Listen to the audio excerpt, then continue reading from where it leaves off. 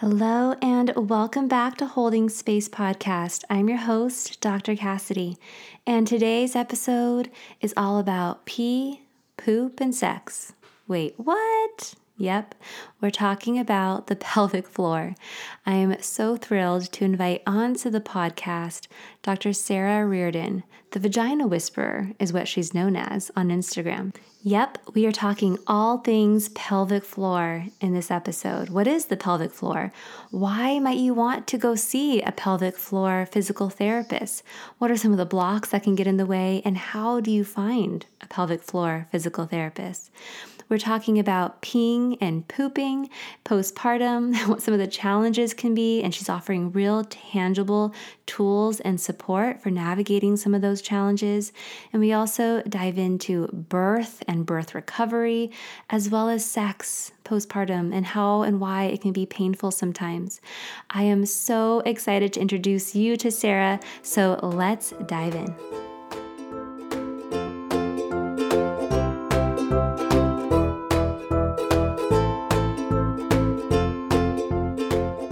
You're listening to Holding Space Podcast. I'm your host, Dr. Cassidy Freitas. I'm a licensed marriage and family therapist, mom to 3, and I support mamas just like you who want a supported, loving, and rested postpartum so that you can flourish in that first year with baby. In this podcast, I'm sharing my conversations with perinatal experts from around the world and with parents who've been through it. While I hope that this podcast is supportive to you, it is not a substitute for seeking help from a licensed health provider. I'm so glad you're here. Let's dive in.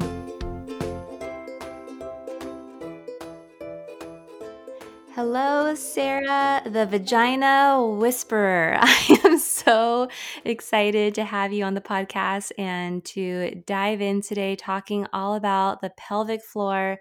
But first and foremost, congrats on hitting 200,000 followers on your social media account, where you are making all of this information so accessible to folks who would otherwise potentially not even know what the pelvic floor is, right? Like, I know that for my first postpartum, I had no idea this was a thing and that I could get support and that there were resources out there in terms of pelvic floor health. So you are doing amazing work, and I'm really excited to get a chance to talk to you today. So thanks for coming on. Thank you so much, Cassidy, for having me. All right, well, let's dive in. Could you share a little bit with our listeners who potentially might not know you or your work or what the pelvic floor even is? Can you share a little bit about the work that you do and what drives you and what you're passionate about? Absolutely. So I do think it's always helpful to kind of start with what is a pelvic floor physical therapist. And I'm a physical therapist by training. I went through undergraduate school. I just got my psychology degree and then went on to get a doctorate in physical therapy and thought that I was going to be a sports trainer for the New Orleans Saints or work with athletes. And I fell in love with the pelvic floor during grad school. And pelvic floor physical therapists work with muscles and tissues, but in the pelvic region of the body. So we all think about our pelvis as kind of this ring of bones, but at the very base of that is a basket of muscles. And those muscles help hold in pee and poop, have the vaginal opening for vaginal intercourse or vaginal birth. There's connections with the abdominal wall and the buttocks. So they're really responsible for roles in bowel and bladder health, sexual health, pregnancy, postpartum, and birth. Okay. And so why would somebody potentially come and see a pelvic health physical therapist like yourself? Like, what are some of the common things that you see in your practice? So I hope that eventually one day pelvic floor physical therapists are just integrated into healthcare, just like we see dentists or our primary care doctors once a year or OBGYNs once a year, because these muscles are so important and we often don't realize that they even exist or that there's help for them until something goes wrong. So I would love for it to kind of just be a proactive part of healthcare. More often what we see is we see men and women and all genders, but we'll see people coming in for urinary leakage, that may happen if you're an athlete, if you are postpartum and trying to return to fitness, different things like that, or even little leaks with coughing and sneezing.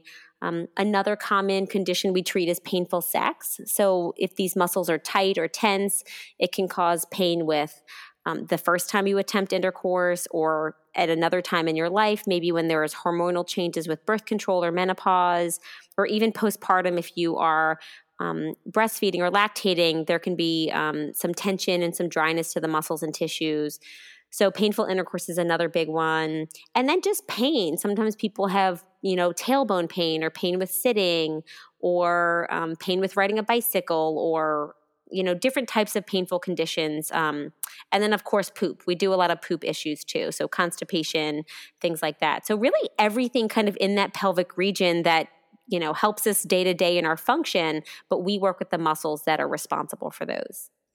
Okay, so as you're talking about some of these things, peeing, pooping, sex, the first thing that comes to my mind is like so many folks, I imagine, feel embarrassed or ashamed or taboo about even naming some of these things or bringing these things up to even maybe their general practitioner. But I don't know. I imagine that there might be a lot of blocks to taking the step to reaching out to someone like you.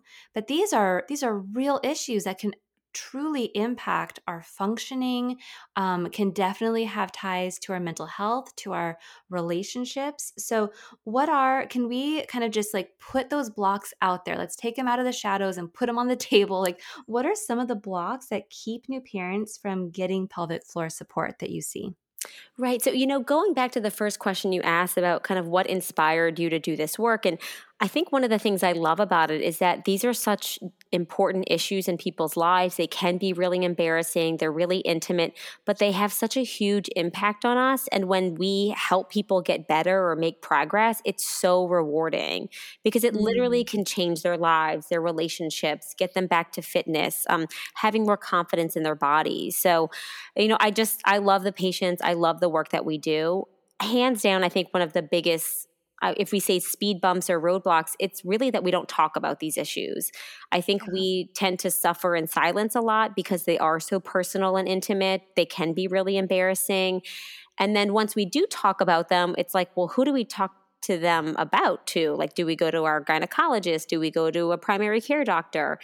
And then, so that's kind of the first one is, we don't want to talk about them. And the second is, who do we talk to about the problem?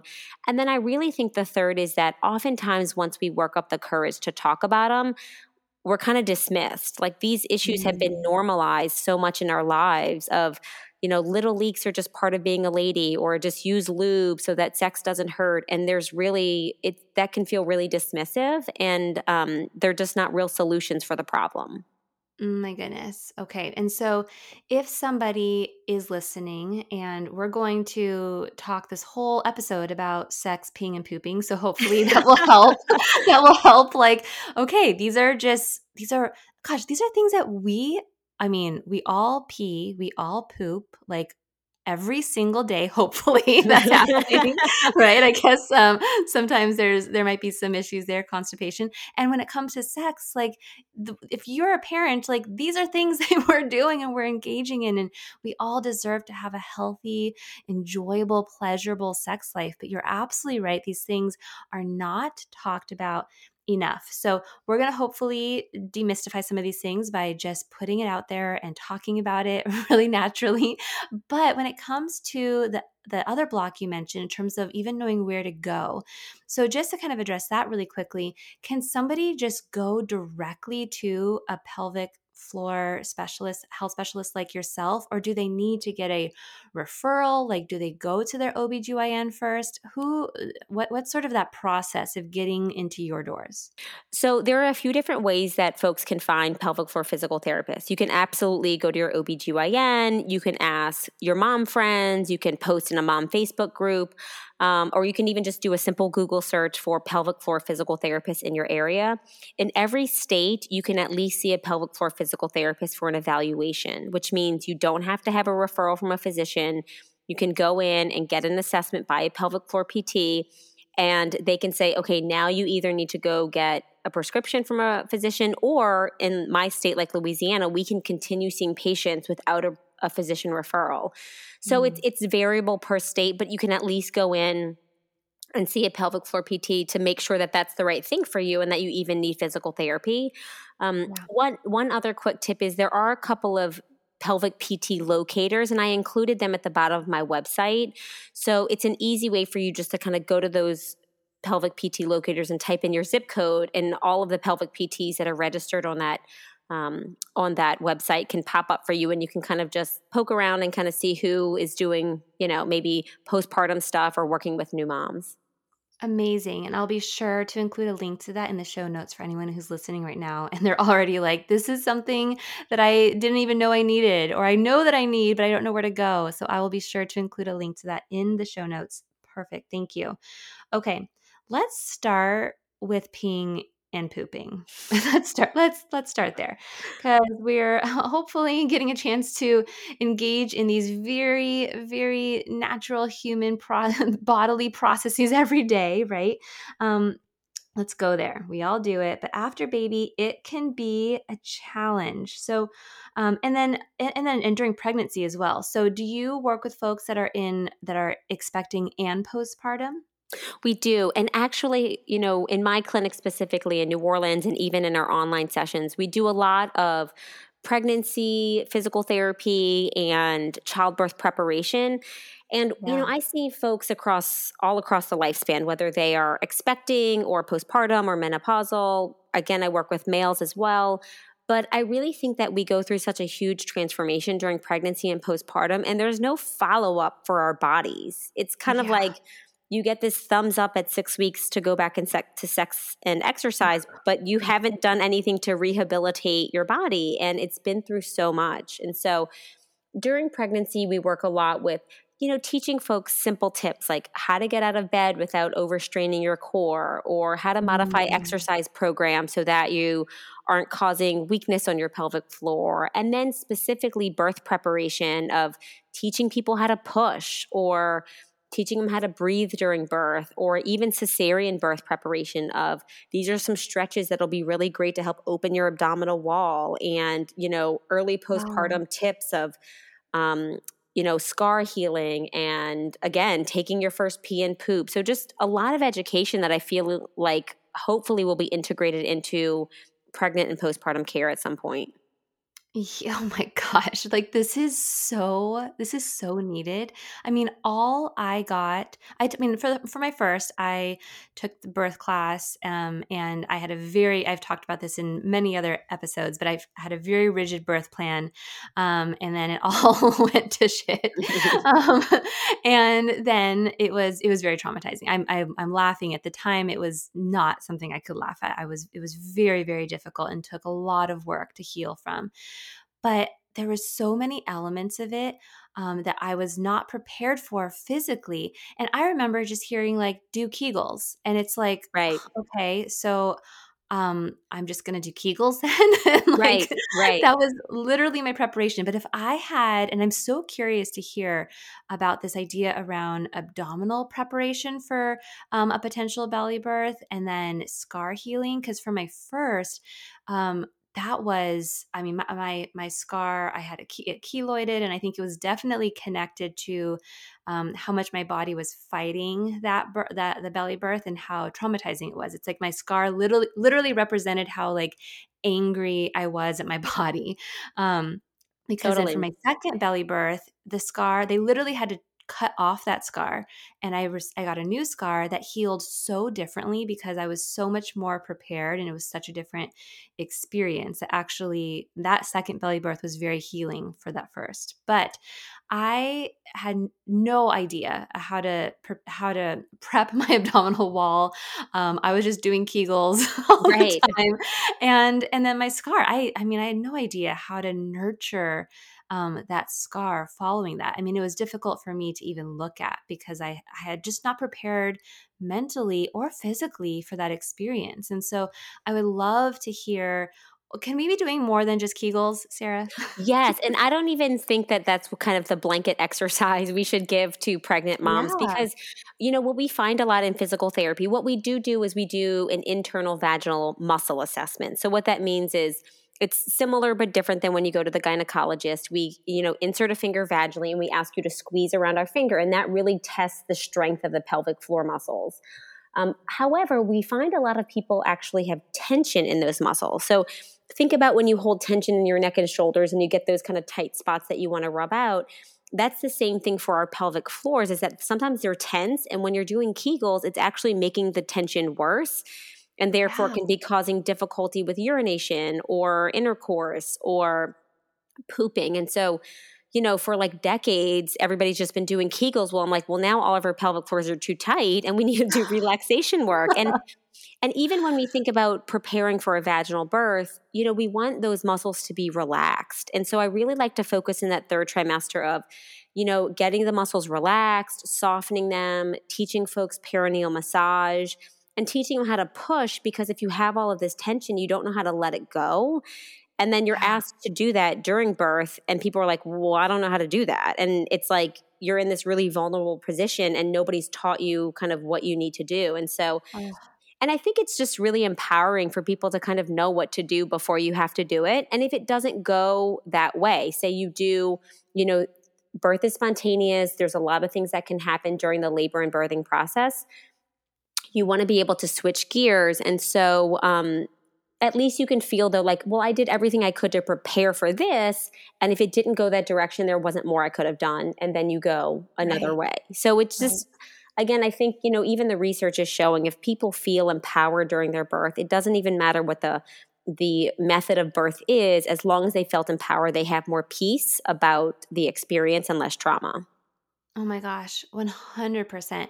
Okay, interesting. As you were talking about this, and it makes so much sense, right? So you have people doing Kegels all the time, or like me being like, oh, I haven't done my Kegels in forever, and I'm just trying to remember to do Kegels all the time. And then you're tightening.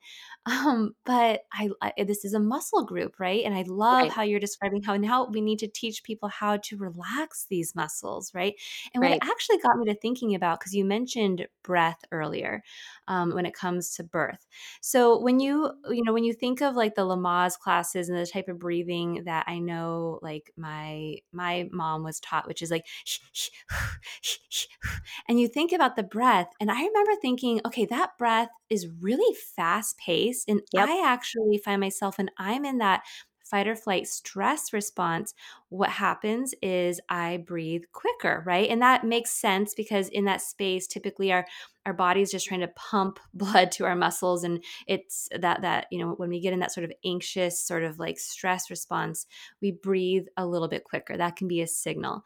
But while we're giving birth, do we actually really want that quick paced breath? That's, I don't know, it kind of has that same sort of like tightening effect, it feels like to me, where I feel that tightness in my chest, my whole body gets kind of tense when I do that type of breathing. And so, is there actually a connection here where we actually want to be doing a different kind of breath that has a similar like sort of like it's actually triggering maybe that like rest and digest system, the opposite of our fight or flight response? Am I making this up here, or is this No. a thing? Yeah, no, it's totally a thing. And so, I think one of the biggest things for me is that I want people to know they have options. And so, even when it comes Yeah. to breathing in the clinic, we'll say, okay, let's practice breathing, like doing a lot of rib opening breathing and belly breathing, because that really helps relax the pelvic floor. How does your pelvic floor respond to that? Versus if you do a lot of chest breathing, typically people are still holding tension in their pelvic floors and all that breath is coming from the chest. And so, Right. it's, and then even when it comes to pushing during birth, I mean, we've been educating folks for a long time about hold your breath and push as hard as you can.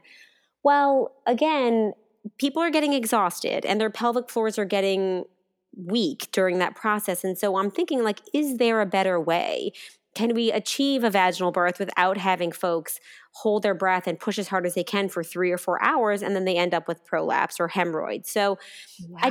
I think giving people options, again, one of my patients said it best. She just said, wow, it's really nice to know what I have to do before I actually have to do it. It's like we don't Right. go run a marathon and never have trained for it. So Yeah. I'm a big fan of starting with the breath, and it's something that we work on a lot during childbirth preparation, but then even postpartum, I mean, I can remember kind of sitting in a chair and I'm like, I can't even connect with my pelvic floor, but you can connect with your breath. And Mm. and post Mhm. cesarean, I think there's a lot of restriction in the abdominal wall. There's a lot of guarding. There's a lot of pain. But just, when folks can't even, they don't even want to look at their scar or touch their scar, I'm like, you can at least breathe. And sometimes just Mm. breathing and opening the belly can give that a little bit of space and release some of those muscles and tissues. And then I have them kind of start to breathe into their hands. So their belly's touching their hand. They're not touching their scar, but they're kind of touching near their scar. And just gradually starting to connect with a part of our bodies that we can so easily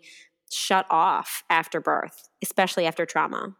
Oh my gosh. Okay. And I'm so glad that you named this piece here around trauma and how you're describing this sort of very gentle, right? Like meeting someone where they're at sort of process. And the reason that's coming to mind and I'm really connecting with that right now is because I've had clients before who they've come to me because they've experienced birth trauma and we're doing some work around that, whether it's EMDR or talk therapy around their experience. And I've had clients who I have recommended for one reason or another to go see a pelvic physical therapist such as yourself. And then they go or they're nervous to go because of trauma, whether it relates to the birth or whether it's trauma from earlier on in their life.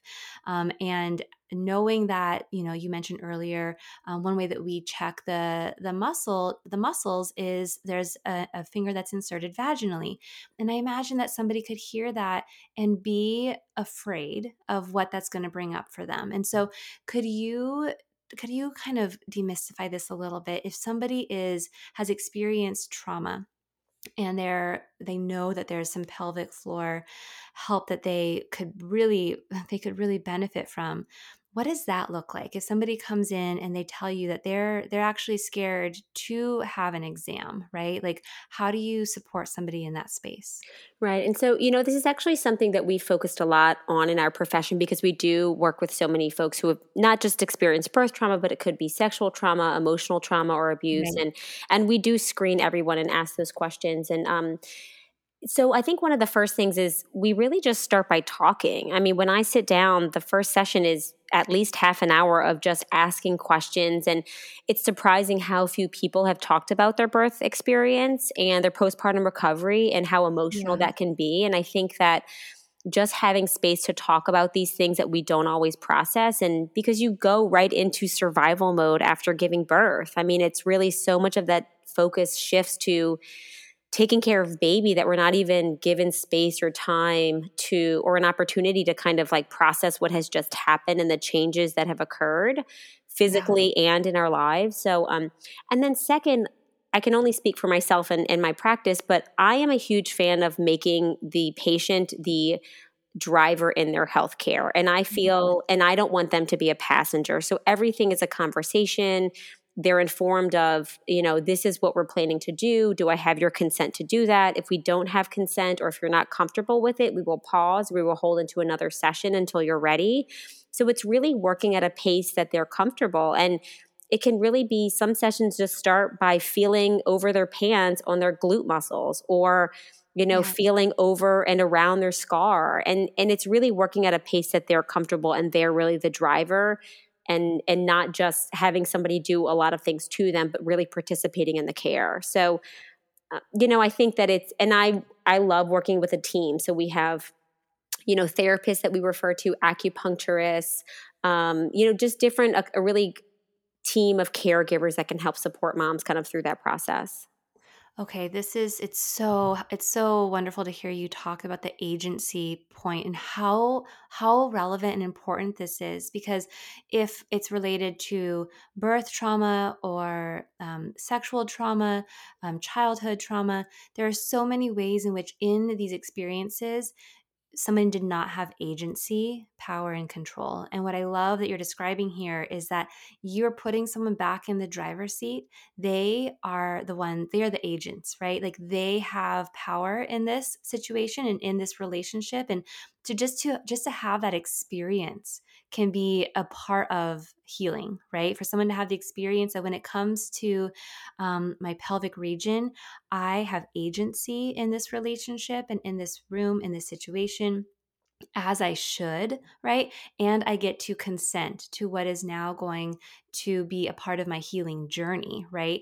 And so I think that's such a valuable component and experience for someone to have when they have had these experiences that were very traumatizing where they did not have power. Right. And So important. it is so important. And I mean, I think even myself as, a healthcare consumer, as a mom, and I just really have found that I have to be the advocate for myself. And I think it's, I want to feel heard. I want to feel like where I want my medical provider to meet me where I am. And I think that that's what we're really trying to facilitate for our patients is, where are you today? And really giving them like, what are your goals for therapy? And so what does better look like for you? And so really kind of working towards what they want to achieve out of it. And and I often get asked the question, is it ever too late? And it is never too late to go to pelvic floor therapy. I mean, I've worked with moms, postpartum women who have 20 and 30-year-old children, and so it's, and they're just now discovering that something can be done to help them, or the issues are arising, decades later. So it's never too late. And I think about myself. I mean, I couldn't even get out of my house to go to an appointment until I was 18 months postpartum because I was just kind of so in the weeds. So really kind of, it's there when you need it. And we're really there to kind of meet you when you are ready to, be able to receive those things and,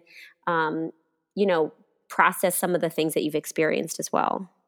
I love it. And I love that you work with a team as well. I think that that's the direction that we really need to take our healthcare system here, is that we are crossing bridges and that an individual who's navigating, trying to heal and get support knows that they have a team around them that is working together too. It's so important. And that's what I just feel like every postpartum parent, expecting postpartum parent, and just individual in general deserves and is so worthy of having that kind of support. Right. Okay, so we started to have a peeing and pooping and Right. we jumped into birth. I love it. You're like, advocate for yourselves. Yeah. So we can go back to peeing and pooping. Let's do it. Yeah, I love it.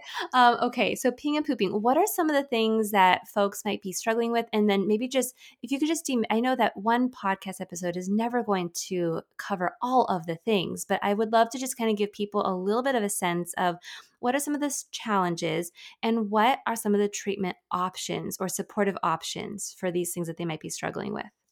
So I think the first thing is just to talk about kind of what is, like, how do these muscles and organs kind of normally function? And then we can kind of go into how do we prevent issues, and then like when would you get help for them? So to pee, I always like to talk about peeing and pooping because I feel like we're never taught this ourselves, and it's something that we can teach our children and the next generation because then we can prevent problems.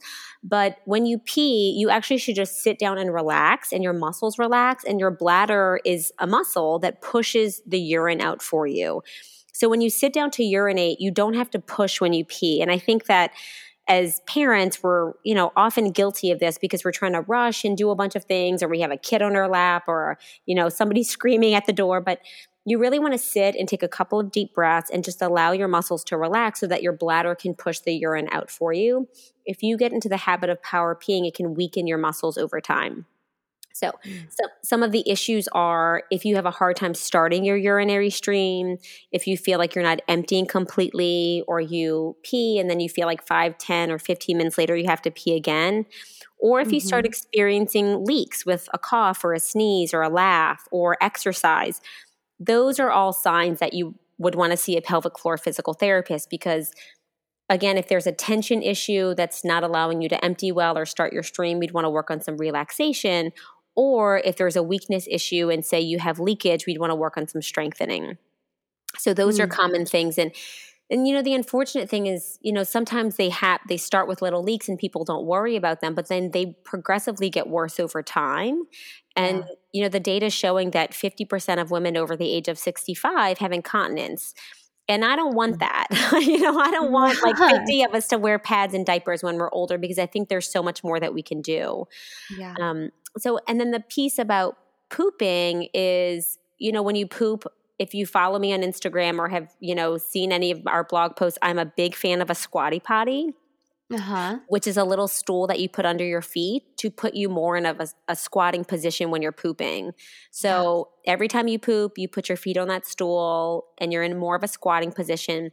And then you exhale as you're pushing to poop. So you don't want to hold your breath because it actually can cause more tension in the muscles and then you can't relax as well.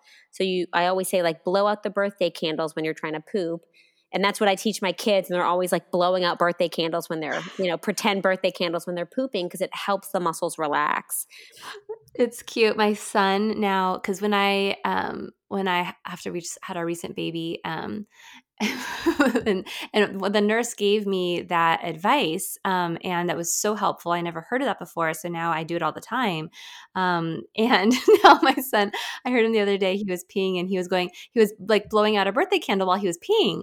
And I was like, "What are you doing, buddy?" He's like, "It just helps. It just helps me go." And I was like, "That is amazing. I love that for you." And I'm so glad you learned that now.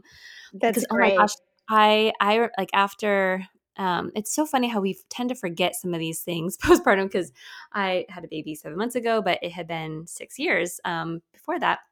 And I was like, I did not remember how uncomfortable it is to after, because I had a belly birth to have that first pee, have that first poo, and just like how uncomfortable it is to sit and to not be able to go and you can't leave until you go. And it was stressful. And the nurse gave me the candle trick, or to pretend like I was blowing out of a straw. And I was like, I have never been told this before. And this was so helpful. And now my kids are doing it. So I love it. Good. And, I think that's one of the things that I'm hoping that there starts to be kind of more awareness in that hospital setting post-birth that, because you're right, if you can't pee or poop, it's like a deal, and so you either can't leave the hospital or they'll put a catheter in or something. So, the first poops after birth, I'm like, take the stool softeners, use the squatty potty.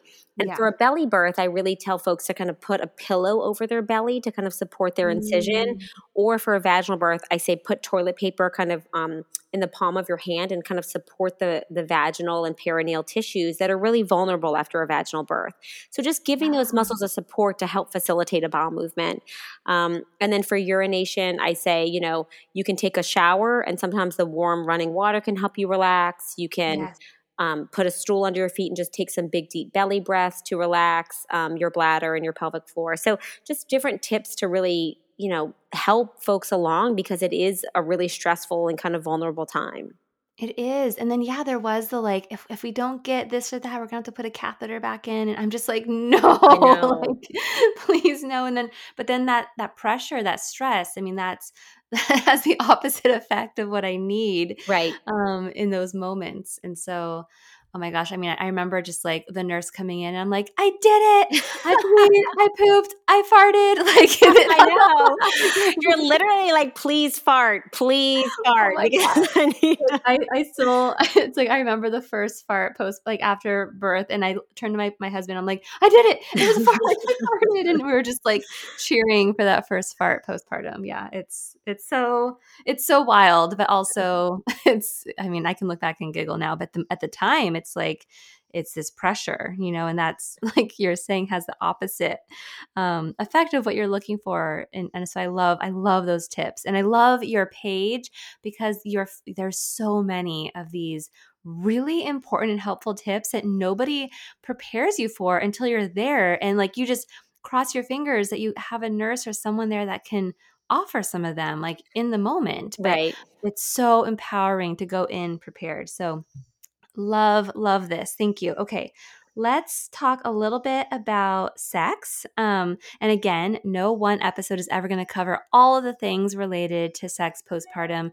And if anyone's listening right now, Sarah's Instagram account and her website are filled with so much valuable information. But just for those who are listening, what are some reasons that sex can be difficult or painful after a baby is born?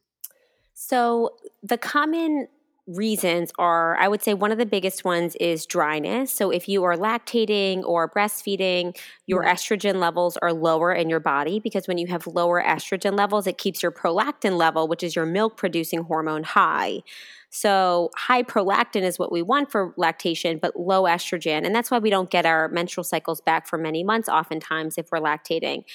But low estrogen causes your vulvar and vaginal tissues to be thin and dry and sometimes itchy. And that can cause discomfort with sex. It can feel like sandpaper. It can feel like raw. Some people report tearing. And again, we're not warned about this. And so, I mean, this is probably TMI, but I remember laying in bed and I was like, oh my gosh, my vulva is itching so badly. Yeah. And I'm like, it's dryness because was breastfeeding. And so it's just, nobody really tells you that that's not uncommon, but also what can you do about it? So I actually love some natural oil-based products like either coconut oil or vitamin E oil, or there's an olive oil-based product called V Magic that you can just kind of proactively put on those tissues for hydration. And then when you return to intercourse using a water-soluble lubricant that's like chemical-free, phthalate-free, glycerin-free, just really kind of all natural to kind of lubricate those tissues and minimize friction. However, that might not be enough. And so there can be scar tissue if you've had a perineal tear or an episiotomy. So the base of the vaginal opening can have some scar tissue, and scar tissue doesn't necessarily heal the way, it doesn't move the way that, non-scar tissue moves. So it can be a little bit tighter. Sometimes it can feel a little bit of tearing. So we see a lot of postpartum moms and teach them how to do perineal massage, but it's for the scar and just really helping them soften the scar and soften those tissues so that they're a little more pliable and flexible. And then another thing, Cassidy, is really actually cesarean scars. So the abdominal wall fascia kind of connects to the pelvic floor. And when there's a lot of restriction in that scar, that can also cause those pelvic floor tissues to get tight and tense and can lead to pain with intercourse. So, it's, the research is showing that, cesarean birth, some of those, they are more likely to have painful sex than vaginal birth because there's so much connection between your abdomen and your pelvic floor. And we're not addressing how to care for a cesarean scar or help moms kind of manage recovery. So it's one of those things that I really hope is changing as well, because 30% of moms are having belly births now. And so we really need to be able to support them and help them in their recovery. So it can be scar tissue, it can be fascial restriction, dryness, and then also muscle tension. So kind of the deeper muscle, sometimes pain with deeper insertion can just be muscle tension. And that's really where working with a pelvic floor therapist can also help relax and release the tension in the muscles. Hey there, your host, Dr. Cassidy Freitas, popping in real quick here to share about a resource. Did you know that in my course, Flourish in the First Year, we have a libido lab? There's also a lesson all about partner relationships, and these two combined are going to support you and your partner in reconnecting after baby is here. In this self-paced digital course filled with videos from me and an OBGYN, you will leave with tangible tools to support you as it relates to sleep, identity, body image, anxiety, and mom-parent guilt, and so much more. You deserve so much more than just surviving postpartum. If you are ready to start thriving, let us support you. You can learn more at the link in the show notes. All right, let's dive back in. And I'm glad that you're naming it here for those, because I think sometimes people might think, well, I had a belly birth, like baby didn't come out that way. And so this shouldn't be something that I'm struggling with, or that this doesn't relate to me. But it's so helpful to hear for those who are listening, and for myself too, that is a thing. That's really helpful. It is. I mean, sometimes cesarean scars can cause pain. They can cause pooping problems because your colon is behind there. It can cause bladder issues like incomplete emptying. Or bladder pain, and everything is just so connected. And and our muscles and bodies go through just changes during pregnancy. So regardless of method of birth, your pelvic floor goes through changes, and your abdominals go through changes. And I often think it's just people often think that they're alone in these issues, again, because we don't talk about it. But I've been in this field for 14 years, and there are so many who are having these same experiences, and we just don't know about them because we just don't talk about them. So I think it can be also disarming for folks to know that they're not alone. These are common issues, but you don't have to just deal with them, that there's actually some things that are available for help. Oh my goodness. This whole conversation has been so helpful. I am so looking forward to sharing this, Sarah.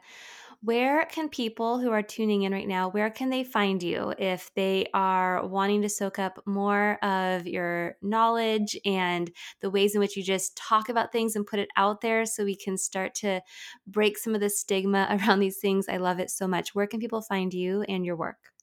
So my biggest presence is on Instagram as the Vagina Whisperer. So it's the_vagina_whisperer. And I just share a lot of tips, about pelvic floor health in general, not just pregnancy and postpartum, but all across the lifespan. And just, my own motherhood journey that I am going through, raising 2 little boys and being a working mom. And then I also have a website, thevaginawhisperer.com, where we have a lot of online classes and kind of a pregnancy and pelvic floor fitness program and just tons of blog posts. So, a big piece of this is I just want folks to have access to information. Like, I feel like we should all be taught how to pee or poop or insert a tampon or have pain-free sex. And so we really try to provide as much, free information and resources out, as possible. I love how accessible you make this. Sarah, thank you so much for coming on. I am so grateful. I will put all the links to everything you've mentioned in the show notes for those who are listening. Again, Sarah, thank you so much for taking the time today. Thanks for having me. You've been listening to Holding Space Podcast. I hope you enjoyed that episode. If you did, you might want to hit that subscribe button to be the first to hear when new episodes air. Looking for more support? I teamed up with a board-certified OBGYN to bring you 2 e-courses for expecting and postpartum parents. Head over to the show notes to learn more. Thank you so much for inviting me into part of your day today. I'm so grateful, and I hope you have a beautiful, wonderful rest of your day.